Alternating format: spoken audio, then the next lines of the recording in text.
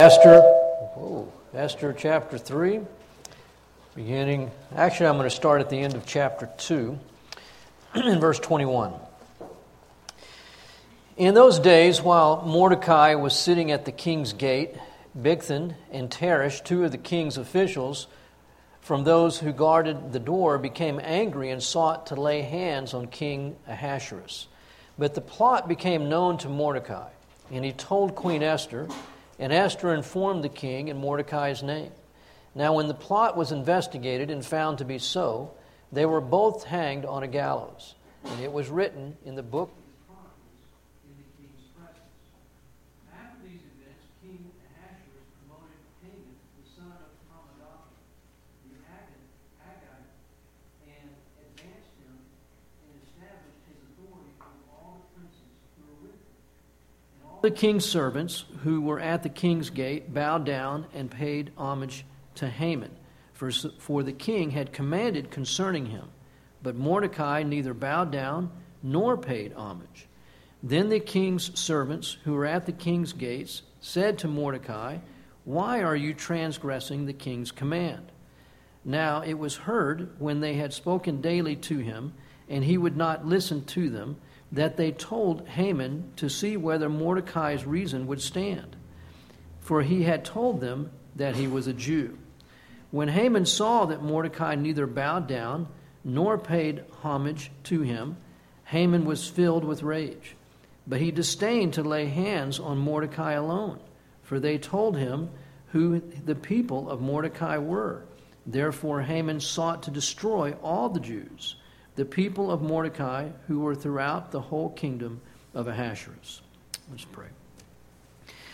Father, again, we just look to you, Lord, that you would minister to us, speak into our hearts, God, and that we would yield to you, Lord. We need you. We want to hear your voice, God, as we look at your word, and to be instructed by you, God.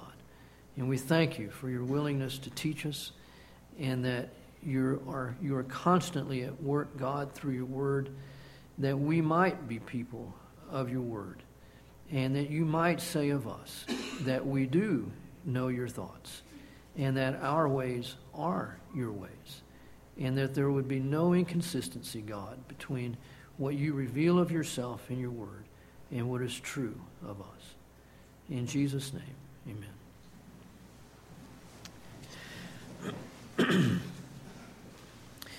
I noted last week when we started this study on Esther that clearly the sovereignty of God is at display in this book, and also God's providence or God's foresight in being able to see what's going to take place and work all things for his glory and our good. Only God can do that.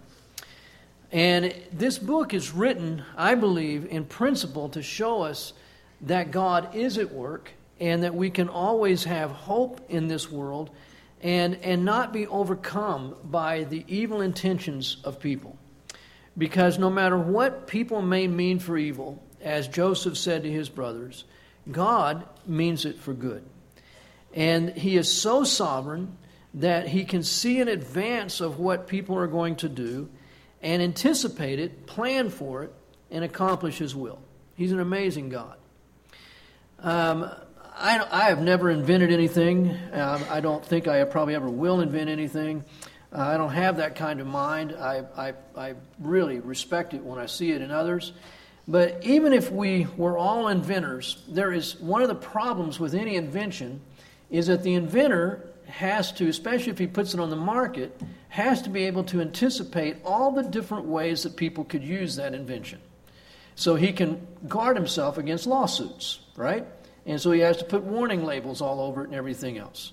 So no matter what it is, I heard from a lawyer that there was a man who decided he would trim his hedge with his lawnmower. And so lawnmower running, he just grabbed the lawnmower by the deck to raise it up and trim his hedge. Problem was, with that blade spinning, 8 fingers go underneath the deck. All he was left with was his thumbs. And he sued the lawnmower manufacturer because there was nothing on the deck that said don't use this lawnmower for a hedge trimmer. And he won. It's amazing anybody ever invents anything, because we don't have the foresight to see all the different possibilities of what other people would do. And that's just a mechanical device. But then you think about our God, where he's not dealing with mechanical devices, he's dealing with people.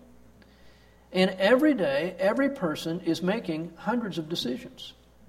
And God knows in advance what every person is going to do, with all the hundreds of decisions that every person will make every day, and all of the unintended consequences of all those decisions. And now we've got 7 billion people on the face of the earth.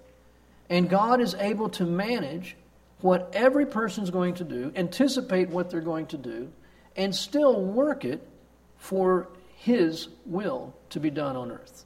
He's an amazing God.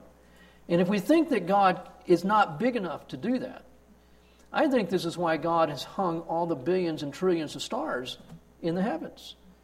So we can see how God is even controlling all of that. And even on the micro level, more and more biologists are telling us we don't even begin to understand all the complexity of a single cell amoeba. There is so much complexity in the natural world. It ought to inform us that God is not unable to anticipate and to manage all the decisions of all the people on the earth at the same time and accomplish what he is after. He's a big God. It's not too difficult for him. So when we come here to this chapter, there is a bit of a thing going on here that's hard for us to understand if all we had was the book of Esther. We wouldn't understand it. But it leads off by this little, almost again, incidental trivia that while Mordecai is sitting at the king's gate, chapter 2, verse 21, he hears of a plot to assassinate the king. Now, by the way, sitting at the king's gate, if this isn't just a Sunday school story where we're supposed to go, well, he was just hanging out near the palace. To sit at the gate of any town, any village, and especially at the capital city of the empire, means that you are a person of significance.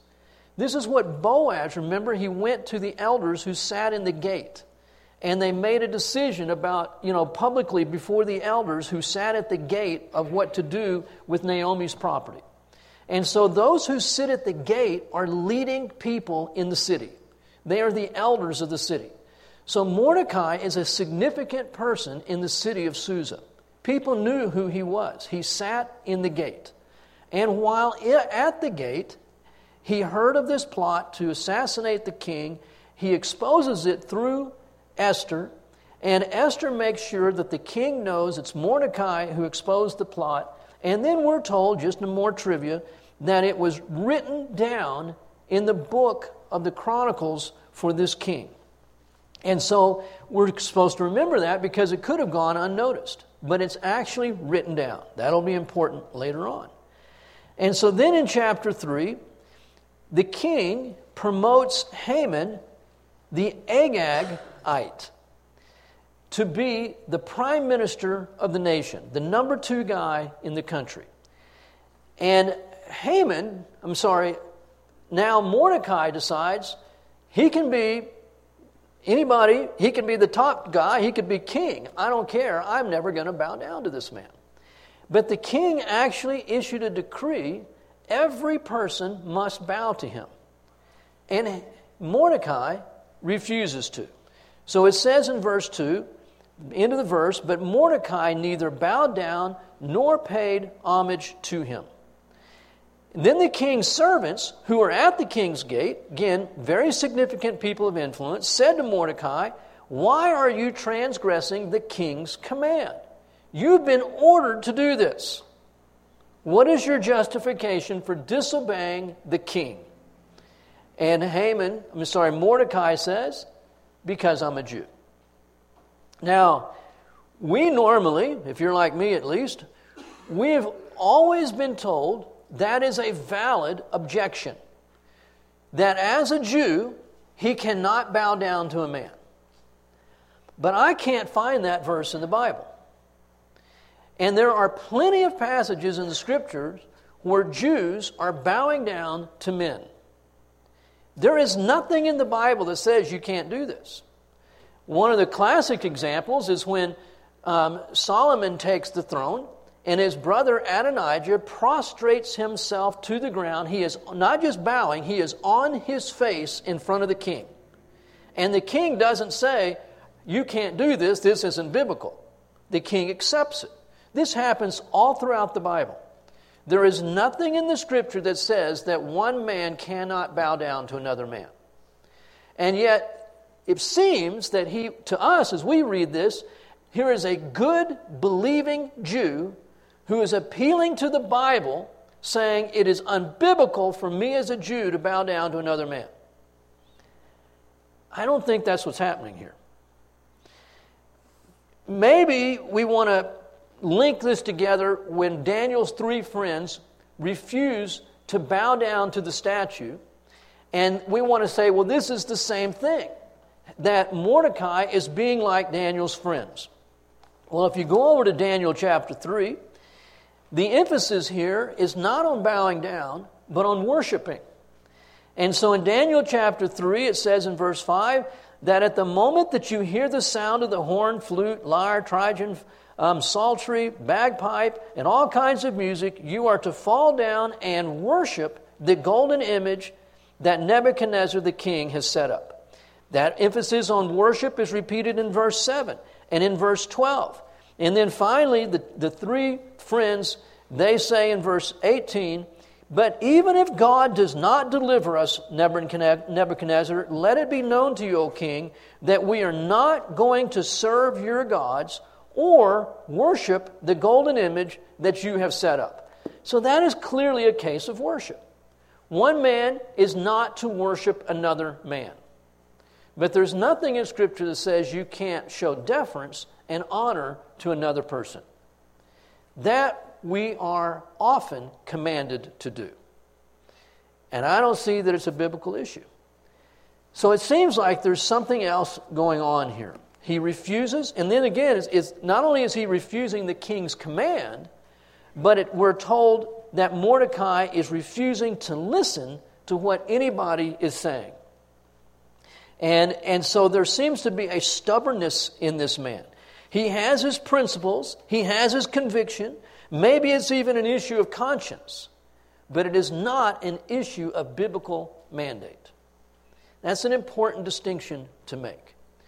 I'm a person, pretty black and white by nature, strong conscience, and principled, but I see in Mordecai something that is not commendable. Principled, man of conscience, man of conviction, but Mordecai is not being held out as a man of faith. What's driving Mordecai is not a personal relationship with God. There's something else that's pushing this man. And it seems to me it is a dangerous thing when a person is driven by principle, no matter how good those principles are, and not by the Word of God and a personal relationship with God. And when that takes place, when a person is ruled by principles, no matter how good they are, that person is a legalist. And he is not living from Christ, but he's living from something other than Christ. And it can't end well. Anything that we live from other than Jesus Christ can only have the consequence of death, including principles. Frankly, this is one of the reasons that I get so concerned when I see good Christian homes that are so committed to raising their kids with godly principles, but they're not leading their kids to a personal relationship with Christ. And when the kids finally get old enough to leave home, they can't get away fast enough because there hasn't been life. There's just been principles. And principles, apart from a personal relationship with Christ, as good as they are, the problem's not the principle. But it can only result in death. And that's what's happening here with Haman. With Mordecai. He's a great example of that, sadly enough. It seems to me that he is a person of conviction. He's a person of influence. He's a person of conscience. But he's not a person of faith. I'm not saying that we're not going to see him in heaven. I'm saying that a personal relationship with God, a personal faith, is not what is driving this man.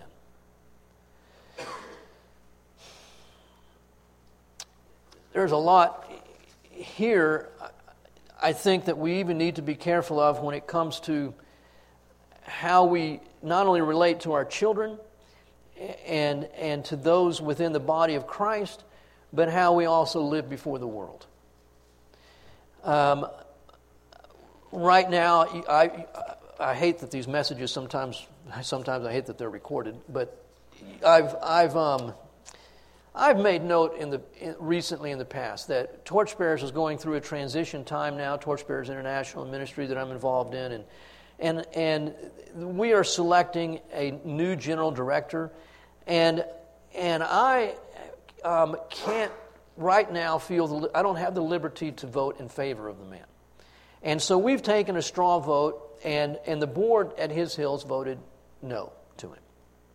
I wish that had been a secret ballot, but it wasn't, so everybody in Torchbearers knows that we voted no. So there's no secret to that. But I have to confess that I'm in a bit of a dilemma, because our concerns, the board, we don't feel that this is the best man, the right man for Torchbearers at this time. But there is nothing in the Bible that says that we should vote against him. It's our own assessment of the situation. And in our assessment, he's not the best guy. He's not the right guy. But maybe he's who the Lord wants. And we should yield to that. So that's what we have to deal with, and we are dealing with. And I've confessed to you, it's not easy. It's occupying a lot of my thinking. What should we do?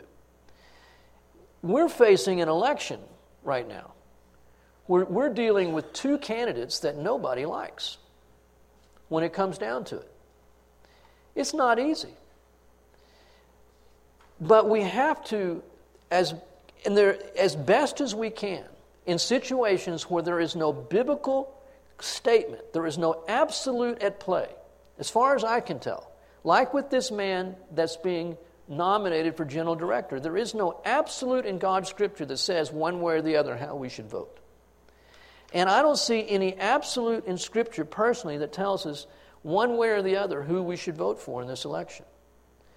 But I do know that God wants to give us some insight into consequences, and that He wants to direct our steps because God knows the consequences of our choices, including the choice whether to vote or not vote, to vote for candidate A or to vote for candidate B.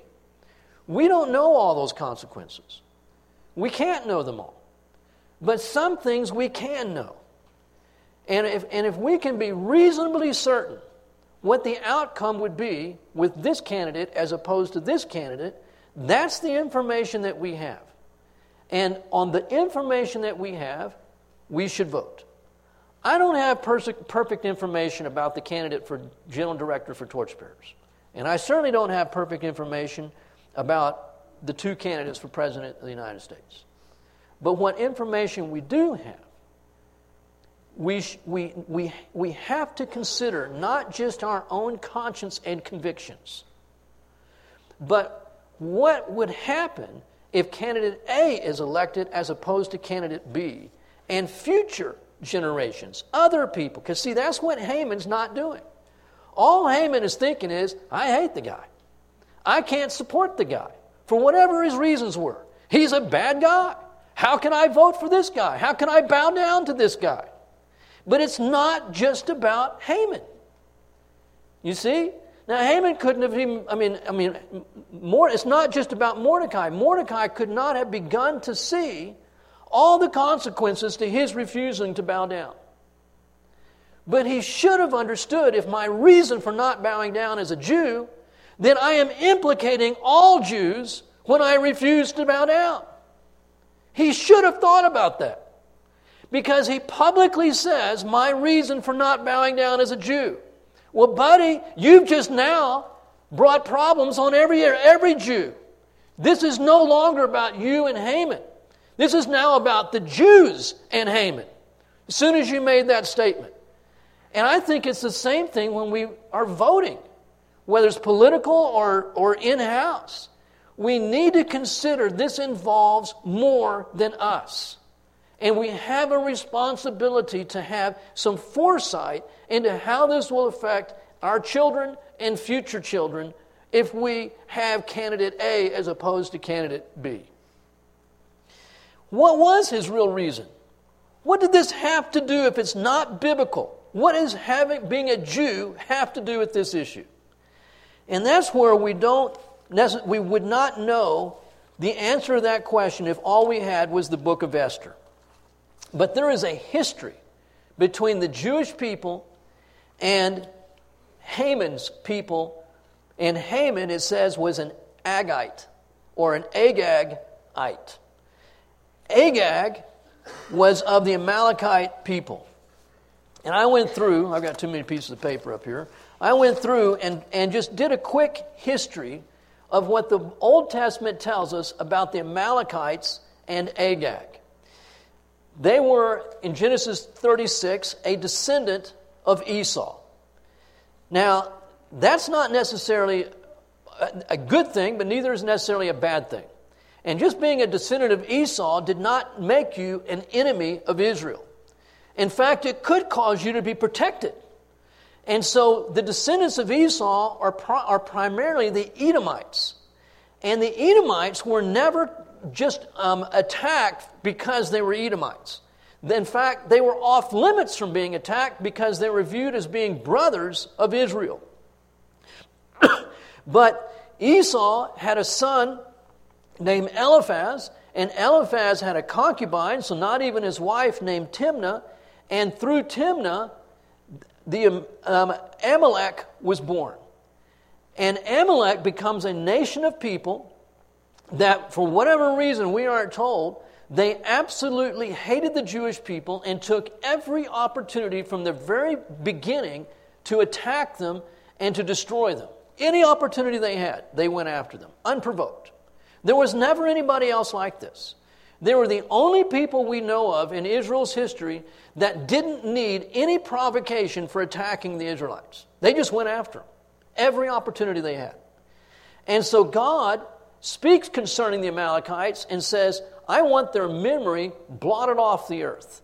I want every single man, woman, and child killed of the Amalekites. When they went into the promised, sent 12 spies into the promised land, and the 10 came back with a bad report. And Moses says, okay, you've ruined it. Now you're going to spend 40 years wandering in the desert. And so the people of Israel go, okay, we acknowledge we messed up. And so they tried to go into Canaan, remember? And when they tried to go into Canaan, they were repulsed. And the scripture says it was the Amalekites and the Canaanites. Now, Canaanite is a general term. Amalekite is more specific. But each time it says there's several instances where it talks about Israel trying to go into the land on their own, apart from God. And each time it mentions it, the Amalekites are mentioned first. The Amalekites repulse them. And so then they're wandering in the desert. They don't have any water, Israel doesn't, and God brings water from a rock. Time of victory, picture of Christ, that Christ has saved them. The rock that followed them in the wilderness, Paul says in 1 Corinthians, was Christ. And so it's a picture of Christ and His redemption, His caring for the people providentially. And as soon as that happens, they get attacked by the Amalekites. And remember Joshua's out there fighting the Amalekites, and Moses is standing with his arms up in the air. And as long as his arms are up in the air, Joshua was winning the battle. But as soon as his arms get tired and he drops his arms, the Amalekites start winning. And so Aaron and Hur are with Moses, and they support his arms. And so as long as the arms are up, they defeat the Amalekites, but they don't utterly destroy them.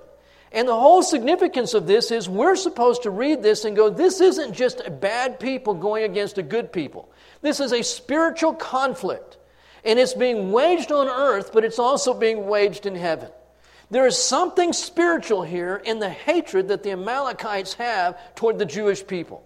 And in other words, I think if we look at the whole history of the Amalekites and the animosity that they had toward the Jewish people, we're supposed to step away from this and go, it is satanic in origin.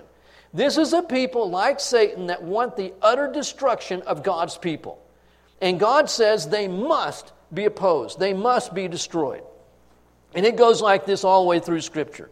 So in Exodus chapter 17, God says, write this in a book as a memorial. I will utterly blot out the memory of Amalek from under heaven. And God has done that today. There are no Amalekites today. In Numbers 24, there's a prophecy given concerning Christ and that He will in the future rule over earth. And in that prophecy it says Israel will rule with Christ, and of all the things God could say in that prophecy, this is something that's going to happen yet in the future. That God's going to rule this earth on the person of Christ, Israel's going to rule with Him, and then Amalek will be destroyed. Well, Amalek's already gone. And so again, it seems to be a reference to the satanic disposition of hatred and animosity toward Israel. That is going to come to an end. There's something about Amalek that's more than just a people. It's a disposition, an opposition that is satanic in its origin. In Deuteronomy 25, God says, remember what Amalek did to you. Blot out their memory. You must not forget Amalek. And these are just some of the passages. I could go on and on about all the different passages in the Old Testament that mention the Amalekites. But the clarity here is, don't you as a Jew forget the Amalekites, what they represent, and what they are capable of. And I think that's the basis that Mordecai says, I'm a Jew, and I know what that man thinks about Jews, and I am not about to bow down to that man. That's the history here. It's not because there is a principle, because there is a command in Scripture that says one man can't bow down to another. This is a Jew who remembers his history. And he goes, that would be like me bowing down to Hitler as a Jew. And Mordecai is going, not going to happen. I am not going to bow down to that man, and it is because of his lineage. That's the issue here. But again, because he is demonstrating no foresight, and all he's thinking about is his own personal conscience, his own personal convictions, he's not seeing how the consequences of his actions upon all his people. He should have bowed down. That's what it comes down to. But he didn't. And God knows. And in God's providence, in God's wisdom, He knew this was going to happen. He knew that there's going to be the stubborn Jew who's going to refuse to bow down to this wicked man, and it's going to endanger all of God's people, and so God has Esther put in there as queen. God knew all this. So, it gets a little more interesting. Look at verse 7. In the first month, which is the month Nisan, in the 12th year of King Ahasuerus, that is, the lot, was cast before Haman from day to day and from month to month until the 12th month, that is the month Adar.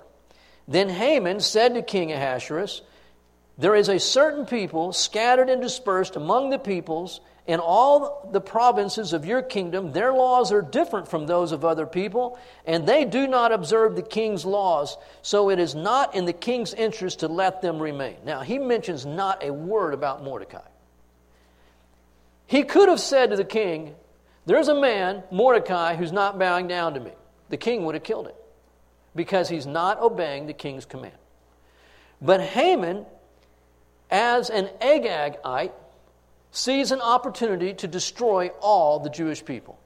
Maybe he would have done this under any pretext. And Mordecai just happens to be the guy. He has been casting lots. Now you can read this one of two ways. He has been casting lots from the first month to the 12th month every day for a year. Or you can read it, he's got his soothsayers with him, and he's got a calendar. And I think this is the better way to do it. And he goes through the calendar on a particular day. He starts with the day that he's on, which happened to be in the first month of the year. And he casts a lot, and it's just yes or no. is this the day that we should appoint for killing the Jewish people? And they cast the dot, they cast the lot, and the lot, it's like they probably would have had a white stone and a black stone. And the white stone represents yes, and the black stone represents no. So they got two stones in there. You got a 50-50 chance, right? And so is this the day? Throw out the two rocks. Black comes out first. Means no, this is not the day. Okay, let's try tomorrow. And they go through a whole calendar. And every single time it comes out no. Now, that is the providence of God, right? Because Proverbs says God decides the lot. God knows what the lot is going to do. And so this wicked man, in his own wickedness, so you got a stubborn Jew and you got a stubborn Agagite. And you think, how many, he cast the lot over 100 times, over 200 times, over 300 times he cast the lot. And it comes out no on every single day before he gets a yes. And when he finally gets a yes, he goes to the king and says, King, I want us to destroy all the Jewish people because they don't listen to you. And the day that I want them destroyed is in the 12th month on the 13th day of that month. You see what he did? He's in the first month. So he cast lots through every day of the calendar. And on the 12th month, on the 13th day, he finally got the white stone to come out yes. Okay, that's the day that we will destroy the Jewish people. Now, another interesting thing here is the number 13 is an unlucky number for the Babylonians and the Persian people. They hated that number. That's probably where we get it today. 13 is an unlucky number. It's a hangover from the Babylonian and Medo-Persian empires. And so on the 12th month, on the 13th day, is when they're supposed to do this. Now, we're not done yet. Another interesting thing here. Look what it says here in verse 11. And the king said to Haman, the silver is yours, and the people also, to do with as you please. Verse 12. Then the king's scribes were summoned on the 13th day of the first month. And it was written, just as Haman commanded, to the king's satraps, to the governors who were over each province, and to the princes of each people, each province according to its script, each person according to its language, being written in the name of King Ahasuerus. So it became law and became known on the 13th day of the first month. Guess what's happening on that day? At least supposed to be happening on that day. The next day, the 14th day of the first month, is Passover. And the 13th day, they're slaughtering the Passover lamb. So on the day, all good Jews are supposed to be killing the Passover lamb. They get word, you're going to be killed a year from now. You can see what God's doing here. God is in control of these events. This isn't happen chance. It didn't just happen that they hear about this on the day that they are commemorating Christ is going to die for them. And here on that very day that they are supposed to be slaughtering a Passover lamb in acknowledgement that God is going to send a Passover lamb to die for them, on that very day they get news that you are going to die 11 months from now on the 12th month on the 13th day. This should have been directing their hearts to the Lord. But there is not a mention here of the Passover. That's for a reason. These people weren't even observing the Passover. It may have been lost on them, the significance of this day. They are an unfaithful people living in a foreign land who have refused to go back to the land that they were supposed to be in. But God, no matter, despite the fact that they are not living, honoring their own customs and their own scriptures, God is not forgotten. And He's given these hints to them, these indications to them. If they would just look, God is in control. This hasn't happened on this day by accident. It should have directed their hearts to faith in God. It should have renewed their hearts. But instead, they panic. See, this should have already been a time of celebration. It's the Passover feast. Nobody is supposed to fast during a feast. That is in Scripture. You don't fast during a feast. And what is Mordecai calling for? A fast. What does Esther call for in the next chapter? A fast. That is contrary to God's word. They are to be feasting during this time. And this was an opportunity for them to, in their feasting, in commemoration of Christ coming and dying for them, what a beautiful time for them to say, if God is going to send a Savior for us, then He's going to take care of us for today. We have nothing to worry about because we have a God in heaven. It doesn't matter who's sitting on the throne. Because we have a God in heaven who's sitting on His throne. And this Passover feast should have been reminding them of the hope that they have. But I, and many others as I've been reading commentaries on this, believe that these people were not celebrating the Passover, and they had all but forgotten what this day means. And they were not filled with hope, quite the opposite. And so they're in panic, they're in meltdown, and that's why Mordecai, chapter 4, when he learned all that had been done, he tore his clothes and he put on sackcloth and ashes, and he went out into the midst of the city and wailed loudly and bitterly. Maybe I'm being too hard on him. Maybe I'll have to apologize to him one day. I hope not. Not a word of prayer. I mean, most of us honestly would have been in panic. If we had a decree issued by the government of the United States that every Christian is going to be locked up 11 months from now, we wouldn't be very happy campers probably. And that's what's being said, only worse. 11 months from now, every single Jew is going to be annihilated. So I don't want to be too hard on him. But again, I hope that people would say concerning us, and they cried out to their God. And that is missing from the book of Esther. They were crying out all right, but there is nothing here that says they prayed or they cried out to God. Fasting and weeping and wailing, it says in verse 3. It doesn't say prayer.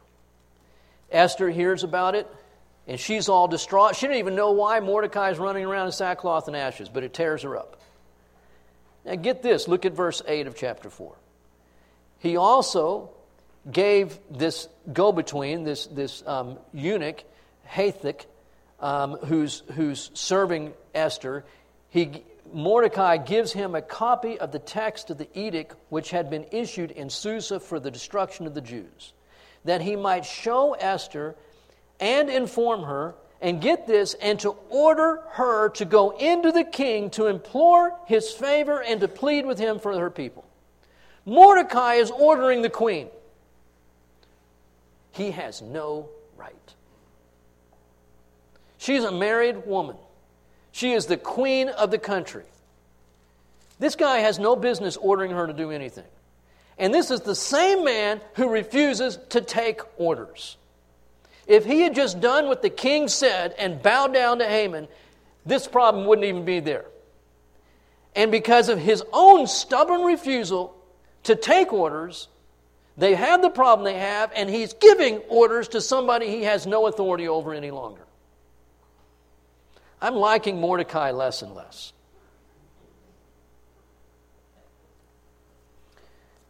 But God's at work. So much of this is wrong. But this is the man God is using. Again, it kind of reminds me of the political situation we're in today. So much of it is wrong. And now it's the choice, soon to be, but who is the one that God wants to use? And to be a part of that, because we have the opportunity to. He has no right to order her to do anything. Esther immediately realizes what this could cost her. Because you don't go see the king unless you're asked. And if you walk into his throne room and you have not been invited, they will kill you. Unless the king lowers his scepter. And she has no reason to think that he'll do that. Remember, this is a maniac of a man. He is impulsive. He is cruel. He murders people left and right for much less than what she's about to do. And it is the fixed law of the land. If you enter the king's throne without an invitation, you die, unless that scepter is lowered. And so she says to Mordecai, do you realize what you're asking me? And he says, I know exactly what I'm asking you. Verse 13, Mordecai told them to reply to Esther, do not imagine that you in the king's palace can escape any more than all the Jews, because you're a Jew. And the thing is, and I think this is the closest to a faith response in the whole book as of yet concerning Mordecai. I believe maybe Mordecai does understand this is a spiritual battle taking place. This is satanically inspired. When an entire people are going to be destroyed for no evil that they've done, Satan has to be behind it. And so if Satan is indeed behind this, it doesn't matter whether you're a secret Jew or a known Jew. You're going to die, because Satan knows who you are. Verse 14, for if you remain silent at this time, and this is where I think the closest statement of faith there is so far in the life of Mordecai, relief and deliverance will arise for the Jews, from another place, and you and your father's house will perish.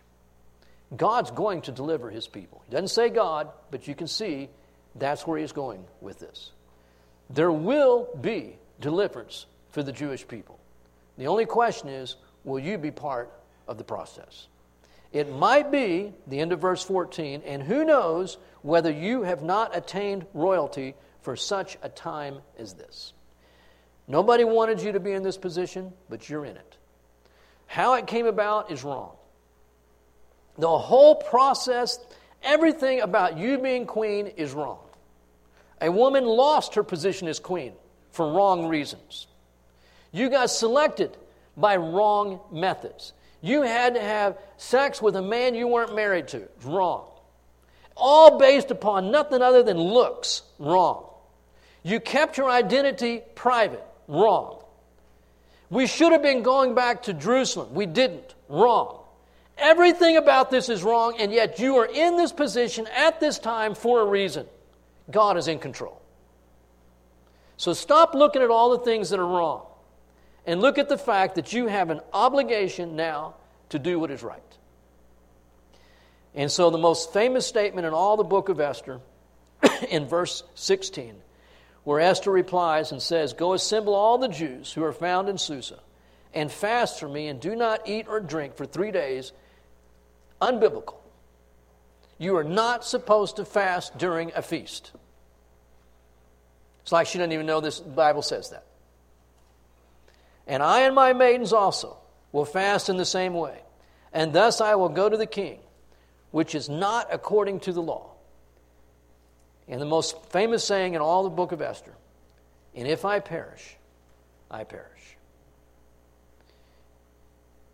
And that's good. It's still less than what we would hope for. This is certainly not Paul, and again, I don't want to be too hard on Esther. But Paul's statement was, to live is Christ, and to die is gain. And this is the woman who's just going, well, if I'm going to die, I'm going to die. We're all going to die sometime. Might as well be today. Right? This is much more fatalistic than to live is Christ, and to die is gain. And as good as this is, she's acknowledging, if I die, I die. Good for you, Esther. We don't know what was in her heart at the time. And we should probably err on the side of giving grace to her and saying this is a statement of faith. I think she expected to die. I don't know that she expected that this was really going to do any good. If I perish, I perish. And it's not a bad thing for us as believers to just have that sense about our lives. Death is not that big a deal. And if we die, we die. May we die doing what God wants for us, rather than dying in disobedience. We're all going to die. Better to die in faith and obedience than to die in disobedience. That's how we should be as Christians. And if that's what she's meaning, praise God. But if all she's saying is, well, I got to die some way, sometime, might as well be now, that's no faith. That's just resignation. And God wants us, I know this in my heart, to be for each of us. God, why have you placed me here? And maybe I'll never know the answer to that. But if I'm in a position today to speak up and do the right thing, and it could cost me my life, then I pray, God, that I would do the right thing. That I would do your will, do the right thing as unto you, and count the consequences. Somebody a lot wiser than me one time said, other people pay the consequences for your disobedience. And other people also pay the consequences for your obedience. Because of Haman's disobedience, all the Jews are paying the consequences. His stubborn refusal to bow down. All the Jews are about to pay the consequences. That's life. If you are disobedient, other people are going to pay the consequences for your disobedience. And if you are obedient, other people are going to pay the consequences for your obedience. That's just a truism. May we be obedient rather than disobedient. There are always going to be consequences to other people. And if we have any foresight, I pray that it would be that we understand choices have consequences. But we not just let the consequences rule us, but be ruled by the truth of Christ and His Word. And have the wisdom to be able to make a distinction between what He has clearly said and what is our personal conviction, a personal matter of conscience that maybe God wants me to yield on because it isn't a matter clearly stated in His Word. And if He doesn't want me to yield on it, then accept the consequences of it. But understand, other people are going to pay the consequences of that as well. These are not easy things. And don't for a minute think that I have all the answers to this, because I don't. But I know God is in control. And I thank the Lord for that. Amen. I'll close us in prayer. God, these things are just too big for us to work out. I'm reminded of the psalmist, Lord, that said, I do not trouble myself with great things. Meaning those things that we can never search out and understand fully. And God, matters of conscience, where your word is not clearly speaking to that, are very difficult for us. I struggle with it all the time, as you know, Lord. I pray, God, that we would have your wisdom to know when to yield our personal convictions, because your Scripture is not being violated. And when you would have us to stand on those convictions and face the consequences, even when those consequences impact those we love. And I thank you, God. You understand how we struggle. And we don't see perfectly. We don't fully understand. We never will. We are finite. You are the only one who's infinite, with infinite understanding. And I thank you, O God, that we are not a people left to our own insights and foresight, our own wisdom. We trust you. We make the decisions, God, that we believe you're wanting us to make. But God, our trust is truly in you. I thank you that even when we maybe make the wrong choice, you're not undone. You're not wringing your hands. And you still, God, can work all things together for good and bring glory to yourself, God, in every decision that we make. Thank you, God, for being the sovereign God that you are, powerful, wise, above all, Lord, and the only one who is truly worthy of all honor and praise. In Jesus' name, amen.